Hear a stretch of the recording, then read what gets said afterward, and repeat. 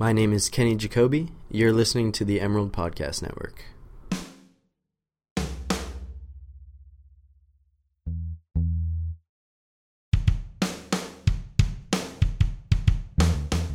Hello and welcome to this week's edition of our podcast that I don't think still officially has a name. Are we gonna have a name? I don't know. Still to be determined. We're gonna do basketball season when that starts too. So yeah. Maybe we'll have a name for that one. Just keep tuning in every week. We might have a name by that point, but we're gonna talk about Oregon football. That's what we do every week. We review games. We preview upcoming games. This week, Week 6, baby. Yeah, Week 6, halfway through the season. It goes by pretty quickly, but they're going to Stanford this weekend. But before we get to that and all there is to talk about that, we're going to review what happened. Wait, who's here, Jack?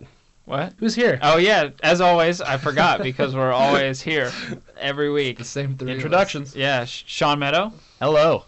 And me, Gus Morris. I've been here. Yes, we've all been here. Wait, but we don't live here, so we're here on a weekly basis. It's debatable. It's debatable. Good life of students. But let's get to the Washington State game. It was a 33-10 loss for the Ducks. Braxton Burmeister, the freshman, was making his first start of his career. Justin Herbert obviously out, and we later learned that Taylor Alley was unavailable to play after he got hurt as well. No Charles Nelson or Dylan Mitchell either. No Charles Nelson, Dylan Mitchell. A lot of injuries. Freeman did play, though. A lot of injuries offensively that they had to overcome. It kind of looked good early. I think a lot of people were really impressed with how Oregon's defense played in the first half and actually how they played through the entire game. It's just really hard when the offense does relatively nothing. There was one big play, I think roughly a 30-yard touchdown pass to a wide-open Jacob Breland, who was also back after being injured. But other than that, my takeaway is how difficult it's going to be for this offense if Burmeister is at quarterback. We still haven't really seen Taylor Alley, but I'd assume, I think just seeing him throughout the years, it'll kind of be similar to what it was with Burmeister, but it's going to be hard for them to have a downfield passing threat, especially if Dylan Mitchell and Charles Nelson continue to be out and or not 100%. And so defenses are just going to be able to load the box. They're going to bring down safeties. They're going to go one-on-one on the outside. And they're going to say, Burmeister or Taylor Alley, try and beat us. We're going to stop the run. You can't beat us with your arm. And that was a bad combination against Washington State. And Washington State is a really good passing defense. They have top 10 passing defense in the country. And I'm guessing that's even higher now after that Oregon game. But yeah, they did exactly what you said, Jack. They just loaded the box. They brought extra rushers. It was what was it? Taggart was even saying that Oregon did not run the ball very well. And looking at the stats, that's pretty apparent. But it was Taggart, was kind of saying it was more so on the execution of the offense. And it's so funny to see execution was the word, though. The press conference afterwards, everyone was saying it was execution. But there were some people saying that we got to go back to the drawing board. But if you're talking about execution, the drawing board was right. It was what you did on the field. So I'm a little confused about that because that's something I'm thinking about a lot after that game, after that press conference specifically. When you say that you're failing to execute but you need to go back to the drawing board, wouldn't that mean that the drawing board was right, but we didn't do what the drawing board intended for us to do? You're blowing my mind right now, man. Yeah, I was something I was going through the audio the other day, and it was something I was thinking about, but I don't know. I don't know. I know what you mean, and... Sorry, you just said execute, and that has been in my ear, stuck in my head for the last week. You guys should have seen the look in Sean's eye right there. It was like, I was scared. I know what you're talking about. Could write 1,000 words on the word execute. Because offensive line coach Mario Cristobal was pretty much saying the same things. There were little things that they needed to improve execution, but also that they do need to kind of readjust for how they attack a defense because everybody's going to be loading the box. So it's both. So it's both because when you're just something that came when you're not when you're preparing for defenses doing completely different things to you than they have for basically half the season, you're going to get thrown off, and that hurts execution. So do you think, do you prepare differently if you think you're going to bring Taylor Alley versus Burmeister? Because you literally have to. Well, I mean, Taggart said that with Alley those two didn't guys, play because of an injury. With right? those two guys, they're both so similar in the fact that they don't that they're not a big downfield threat. That teams are just going to do the exact same thing that Washington State did, which is load the box. And I mean, granted, that was the first game that Oregon has seen a defense do that so much. I mean, like Cal did it a bit. Yeah, Cal's just bad. Cal's just not very good. So, I mean, like that, they did kind of see it there, but, I mean, the Washington State was the first time they've actually played against a solid defense that actually, used that strategy, and obviously it didn't work out super well for Oregon. And I think, and I mean, looking ahead to Stanford, I think that's exactly what Stanford's going to do as well. Stanford's a good team. I think Oregon's going to have trouble, but with that Washington State game, for me, like, when you're not getting those numbers, okay, yeah, it's Burmeister, but there's a lot of players on that offense, and I didn't think that Burmeister played particularly badly. I thought it was just the offense was stunned against a good defense. I think that was the best team Oregon's played this season, and I think Oregon has been brought down a little bit back to earth. The hype was really high, I thought, before the season started, and even before the game, a lot of people thinking that Oregon could win. I think the line didn't help, but the fact that the Ducks go out there and get somewhat run off the field, the fans were leaving early, people were not into the game. I don't know. It just had a different feel to what we're used to with Oregon football. It's important to keep in mind that Washington State is a very good football team. They're currently number 8, and look, this team, even with Burmeister, was able to hang around for a while. The first half was exceptional. Yeah, sticking to the offense a little bit. I mean, you said Burmeister wasn't bad, and I mean, bad is not the right word, but he just doesn't look prepared. He looked like a freshman. He looked like a freshman going up one of the best passing defenses in the entire country. Like that's what he looked like. And there's a reason why he was basically third string out of all the QBs this year. And if even Travis Johnson or Terry Wilson had not transferred, it would be one of them far before it would be Braxton Burmeister. Like, without a doubt. This is, he's just not, in looking at one game, even looking back to how he played in the spring game, and obviously not going to discredit him for the spring game. You're there for like a couple weeks and then you have to go play.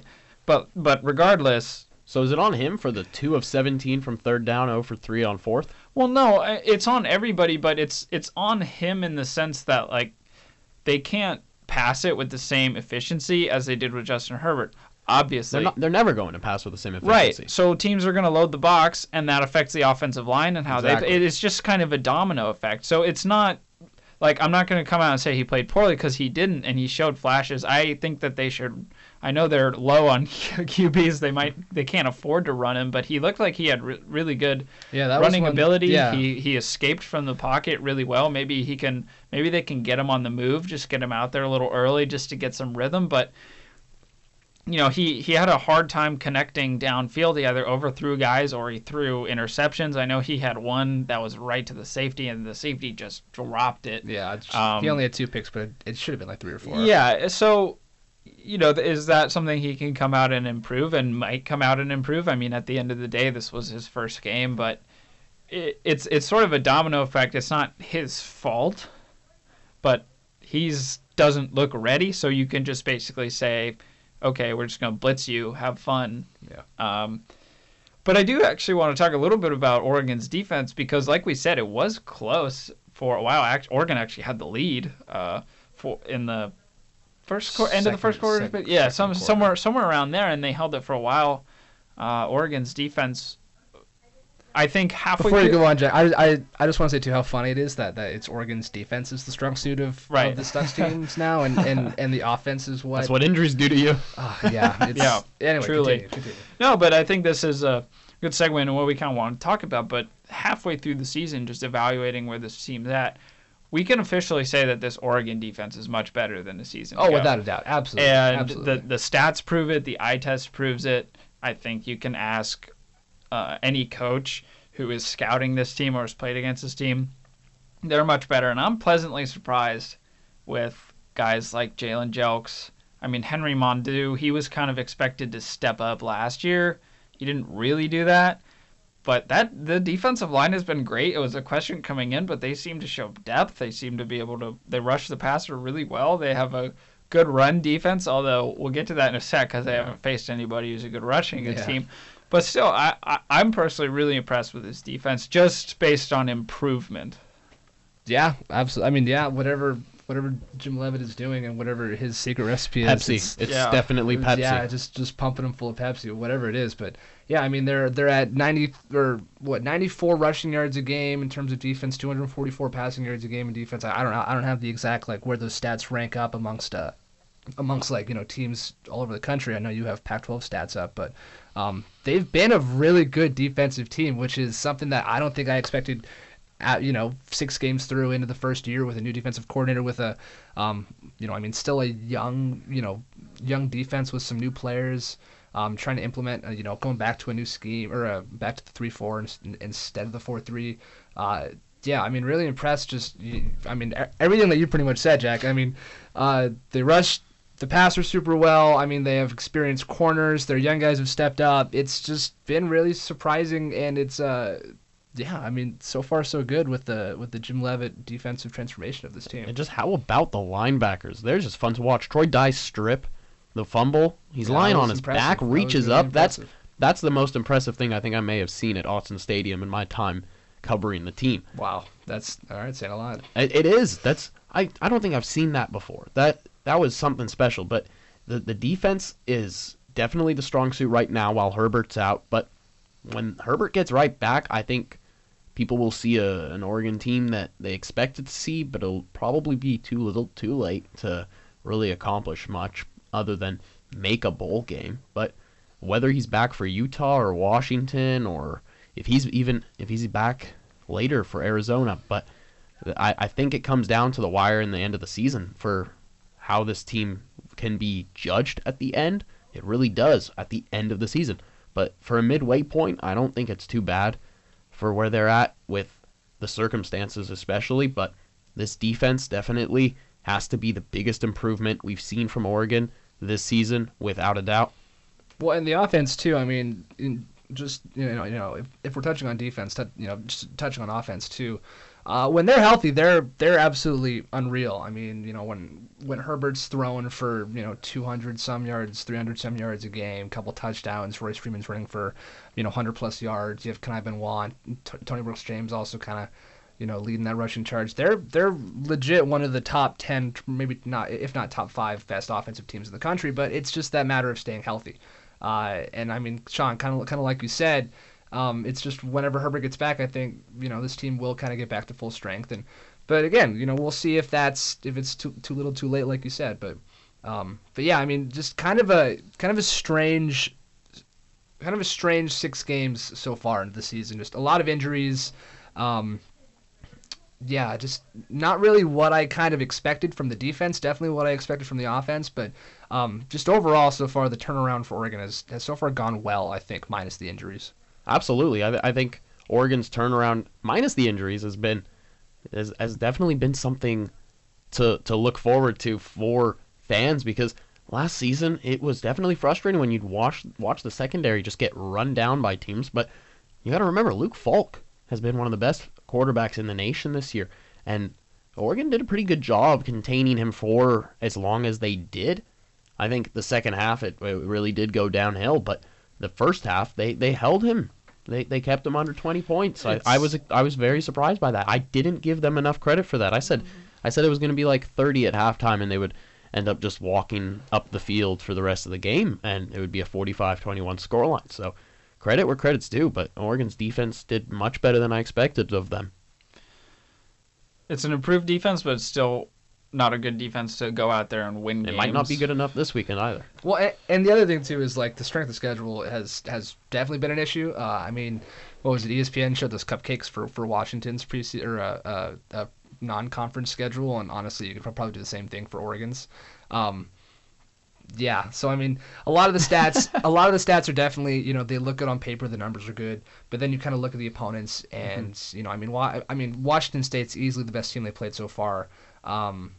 Cal's just not very good.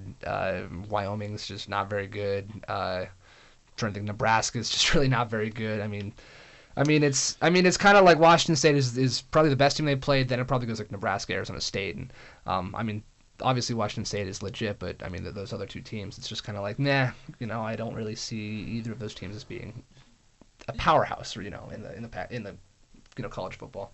Yeah, and the defense is good enough to hold teams below average. I think they held a really good Washington State offense down for a long time. So, still looking at the schedule going forward, like Stanford is an offense that obviously we're going to get into Bryce Love and all the numbers and all the rushing attack that he's doing, but it's not it hasn't been a particularly consistent, potent offense. Neither has Utah coming up on their schedule. So there are a couple games that, Oregon can afford to have, to be a little less good offensively because their defense is much improved. So they might hold the Stanford team down for a while. They might hold a Utah team down for a while. It's going to be tough against UCLA just based on how good Josh Rosen can be. And then from there, we don't know. It's hard to speculate as you go further along win or win not Justin Herbert is going to be back. So, but I love speculating. It's it's part of what we do. But if specifically looking at this Stanford team and this Stanford offense, it's kind of a middle of the road Stanford offense. They're really imbalanced. Yeah. Bryce Love leading the country in rushing. He's got an absurd 10.5 yards per carry, which is pretty nuts. He's got something along the lines of 8 straight games scoring a 50-yard or more touchdown run. I think I saw a stat that was like if Bryce Love was his own team, he'd be like 20th in the country in terms of like total rushing yards or something. Yeah, like that. and they've in the past couple of games they've been able to control the line of scrimmage offensively. They've been able to be that kind of typical Stanford team that you'd think of ever since Jim Harbaugh got there. So Bryce Love can explode at any point. You can hold him down for 2 plays, and then on the 3rd play, he can take it all the way to the house. He's actually, getting a lot of Heisman attention. I think ESPN, they did a little poll of all their college football people, and he's second, only behind Saquon Barkley. So he's getting a lot of national love, a lot of national. You're the running back this year. Apparently, you're the running back, and he's one that's actually kind of surprised and come up from there. But he's by far and away statistically, and I think just in general, the best running back in the Pac-12. Sorry, Oregon fans. I was gonna say no love for Royce. Well, Royce is fantastic. I mean, but he does still lead the conference in rushing touchdowns. He does, but he is not averaging 10.5 yards per pick it up, Royce. per carry, and he doesn't have quite the ability that Bryce Love has to just take it to the house at any point. So that Stanford rushing offense. Now their passing offense. Yeah, their passing I know, Jack, you have a thought or two about this. Well, I would really like to hear your thoughts on the Keller Christ, KJ Costello. So to inform some of you who might not be as familiar with Stanford, is Keller Christ started the year quarterback.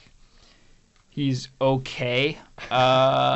He got the job done a bit, but they lost to USC. They lost to San Diego State, which at the time was a big upset. Maybe looking at it now, San Diego State's 5-0, but regardless, he goes out. They've got like 10 points against UCLA when he goes out with injuries. So KJ Costello goes in there, and they end the game with 58 points. They play Arizona State the next week. KJ Costello is still in there. They beat Arizona State. They put up 34 points against Arizona State. And then they go back to Christ, and now they have this awkward 2-quarterback system that you never know when one's going to play. They seem relatively similar schemes. It's not like they seem to be doing that much differently. And then KJ Costello is, in my eyes, way better for this offense. He's way more efficient, just overall way better. So I don't really know what they're doing, toying around with playing Keller Christ, but I think it plays into Oregon's hands in that neither of them have been able to really establish a lot of rhythm with both of them, just basically switching off in that Utah game. And so I think that plays into Oregon's hands. I don't know about you guys, but I'm never a huge fan of two quarterback systems. It's Yeah. like pick one and stick with them, especially when in my eyes one is clearly better than the other. It's got to confuse the wide receivers, the linemen on snap calls Is and that counts. KJ or is that Kellerin right now? It's definitely got to confuse them. I think if you're a running back, when you get the ball handed off, sometimes a quarterback wants to take it back, and they may have like a quick little thing, that a nudge or something saying, give it back. And the ball ends up on the ground. I think we saw that with Royce Freeman, or was it maybe one of the other running backs in the injury-prone game for the Ducks against Cal with the fumble. But I think Oregon, they'll have a little bit of fun trying to practice for both quarterbacks. And I mean, if you have Krista in there, I think that benefits Oregon more.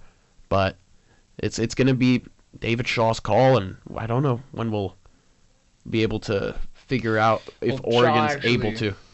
Well, sorry. So I thought you were going somewhere else with that, but Shaw said this week that Chris was going to start, but Costello would play.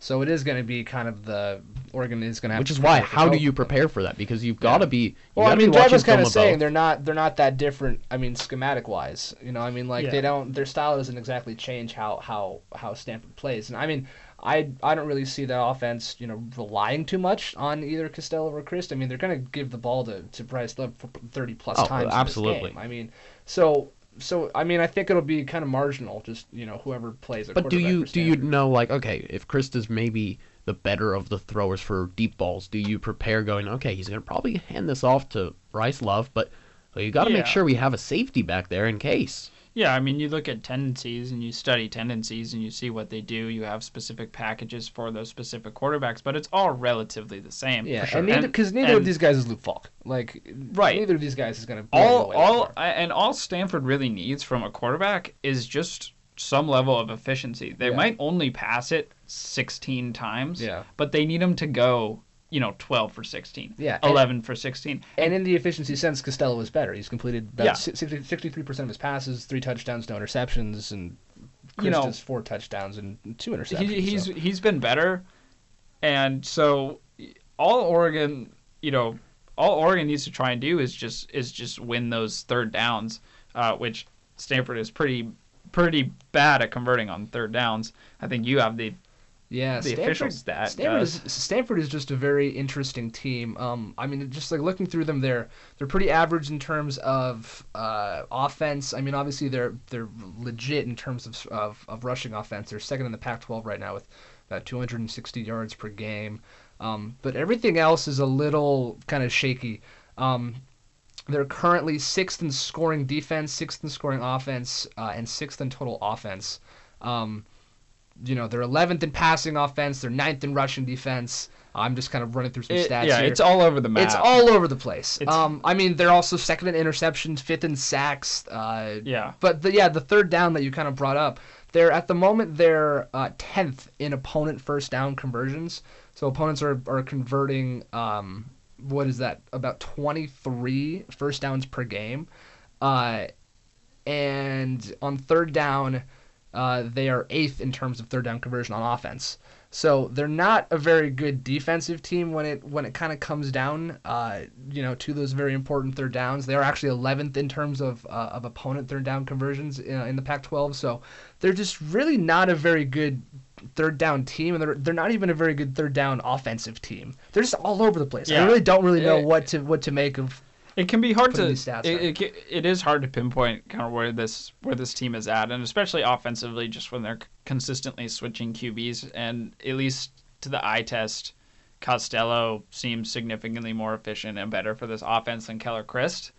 But kind of just tying in points that we made, it's like there's no secret as to what this Stanford offense is and does. There never has been, regardless of quarterback, how good that quarterback is. Even when they had Andrew Luck, they still ran it more than they passed it.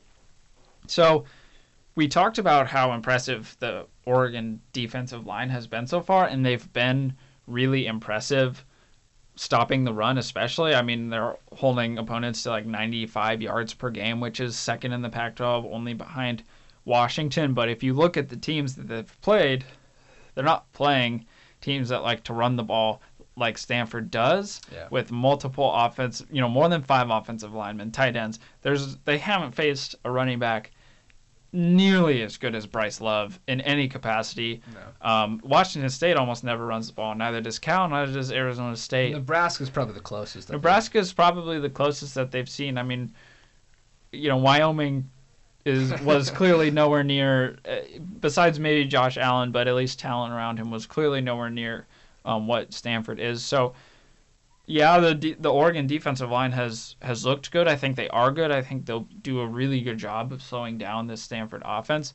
But when push comes to shove, we still don't know whether this Oregon offensive line or defensive line, which Stanford was able to bully last year, can actually slow down this Stanford rushing attack. Well, Jack, we'll find out on Saturday. Oh man. So I have a question for you, Jack. What does Oregon need to do? What does Oregon need to do to win this game? Us and his questions. Hey, man. Oh man. Got it directed. They got to take advantage of a weak Stanford front seven, and it's going to be especially weak because Harrison Phillips, the starting nose tackle and by far the best defensive lineman on Stanford, is out for the first half because he had a targeting penalty against Utah in the second half.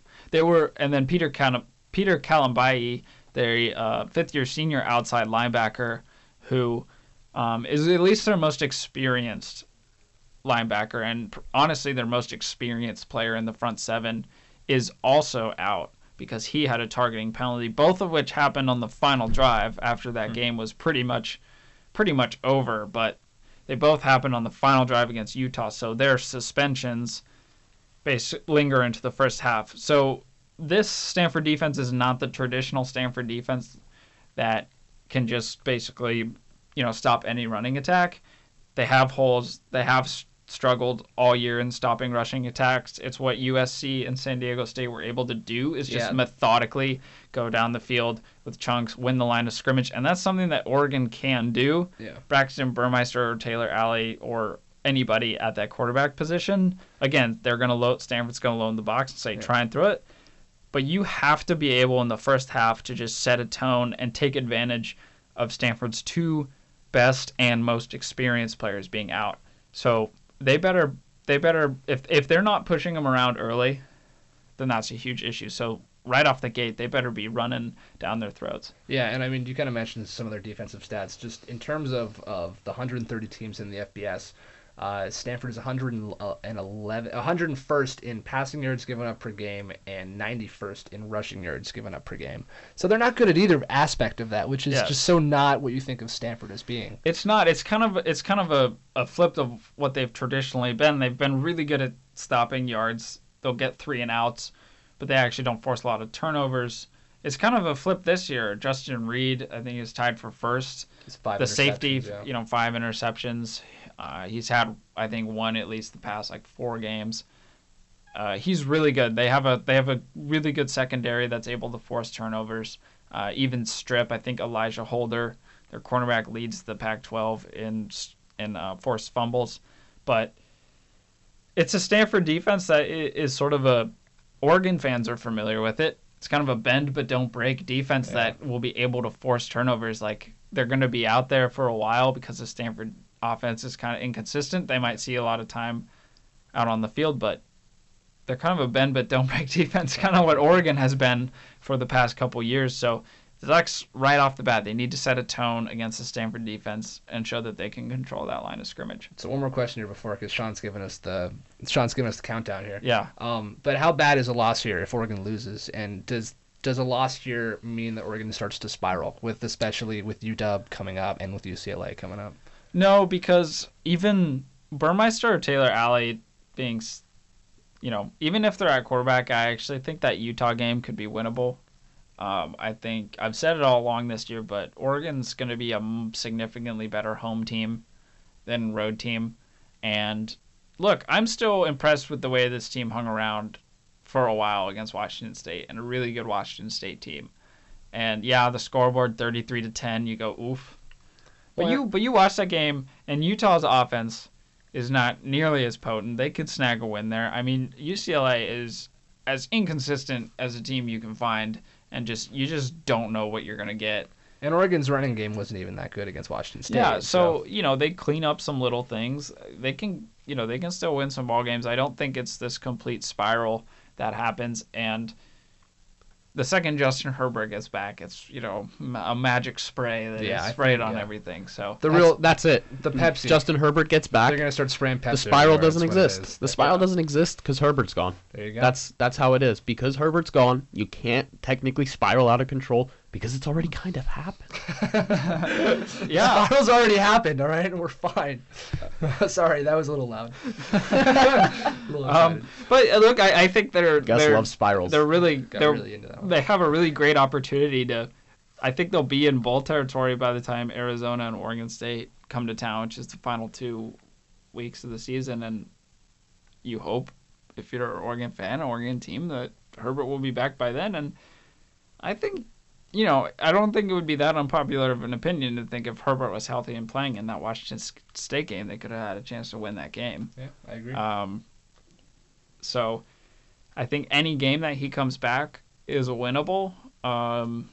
Even that Washington game, I wouldn't put any money on them to beat Washington even with Herbert. But let's have our predictions for the Stanford game. I think we've kind of done a pretty good job going in depth, but let's put some money on it. Let's really see what we believe. I don't gamble. All right, Stanford, and how we feel. Stanford 4-2. Sean is better than us. Sounds like it. He is holier. Stanford. Oh no, I just don't have the money to do it. Same. Stanford 4-2, 3-1 of the year. Oregon 4-2, 1-3 in the Pac-12. The line right now is Stanford by 10.5. Over under is 58.5. So your prediction, Gus? My prediction. I think yeah, I'm sorry, Oregon. I don't think you guys go down to Stanford and take this one. I'm gonna say Stanford 35, Oregon 23. Interesting. I'm in a similar situation as you. Stanford 28, Oregon 21. A little closer. All right.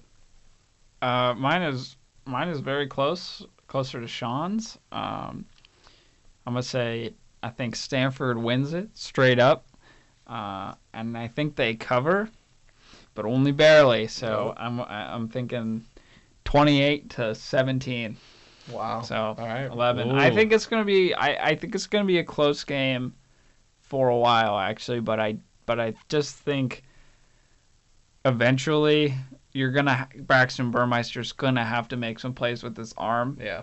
And I didn't see anything in that Washington State game for me to feel comfortable feeling like he can do it. And I kind of feel like Bryce Love is just gonna have a monster game too. He's gonna break off one, and then once that happens, it's like it's extremely demoralizing for a defense after you just stop him like 4 times in a row, and then he goes for 60 yards, and he's faster than you. So you're not going to be able to catch him. Yeah, Oregon's rushing defense will get its first real test this year. We will see. That is honestly what I am looking forward to the most. Is like, I truly believe this is a much improved Oregon defense, but this is a rushing attack that they haven't seen all year, and they might not see it again all year. Yeah. So for them, if it goes poorly, that might be might be a good thing because a lot of teams like to pass in the Pac-12, but. We will see on Saturday. Gus and I, we will be there live. We'll keep you updated on what's going down, and then we'll come back next week. We'll talk about what happened, and then we'll preview the upcoming trip to UCLA that the Ducks will take. 2 back-to-back road games for the Ducks. But for more Emerald-related podcasts, you can go to our website, dailyemerald.com. There's a nice little bar on the side of the website that you can easily click on the podcast and listen there, but you can also just find it wherever you get your podcasts, iTunes, wherever. That's where I get my Stitcher, wherever you get it. I get my podcast from iTunes, so wherever you get yours, we're there. We'll be back next week. Thanks for listening.